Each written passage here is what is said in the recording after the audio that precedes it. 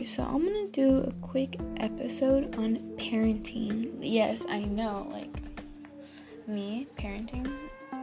Okay.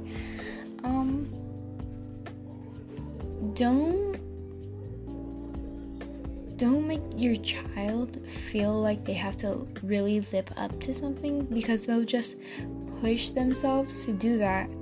But not only will they push themselves, because don't get me wrong, it's really good to push yourself. I mean, I push myself all the time, but if they push too hard, it could just be detrimental to their mindset, and you don't really want that for your child.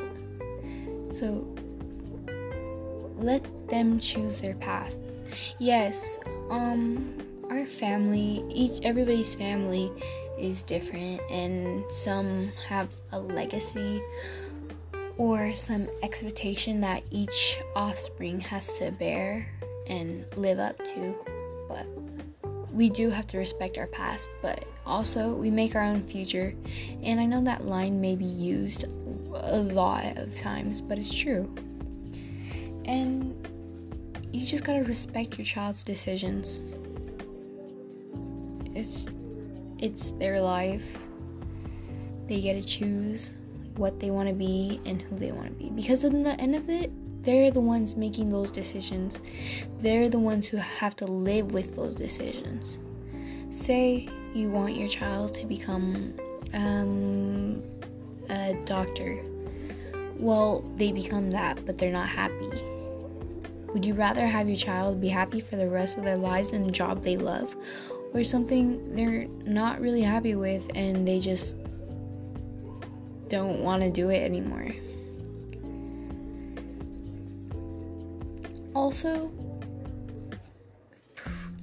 tip, but I mean, why should you be taking tips from me? Like, still not parenting yet. Give the child a good childhood. I mean, the childhood of that kid is the foundation of the stability that they're going to grow up on. Their whole life depends on their childhood, how they were raised, and what they did while they were raised. See, if they were raised up in a messed up childhood, well, they're going to become messed up. Or they could learn from those mistakes and become a better person overall. So it's just a coin toss. Yeah, sorry for my stuttering. But I just think that there's a lot of children out there who don't appreciate what they've done when it was all them.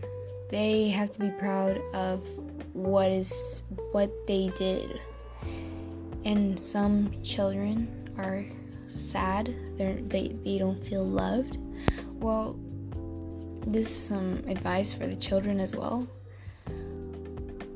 If you want to be loved, you have to love yourself first. And that's something I learned a little ways back. But if you love yourself, other people will see that and love you as well. It's just the role, the fall of the dominoes. And I know I'm saying this out of a bit of experience with myself. And some of the things I say I have to work on too, but that's what I'm doing. And yeah, I'm trying, but the one thing you shouldn't do is give up. Yeah, we all have ups and downs, some with more downs than ups, but that all leads to something, and everything happens for a reason. So, really happy you could listen to me give parent advice.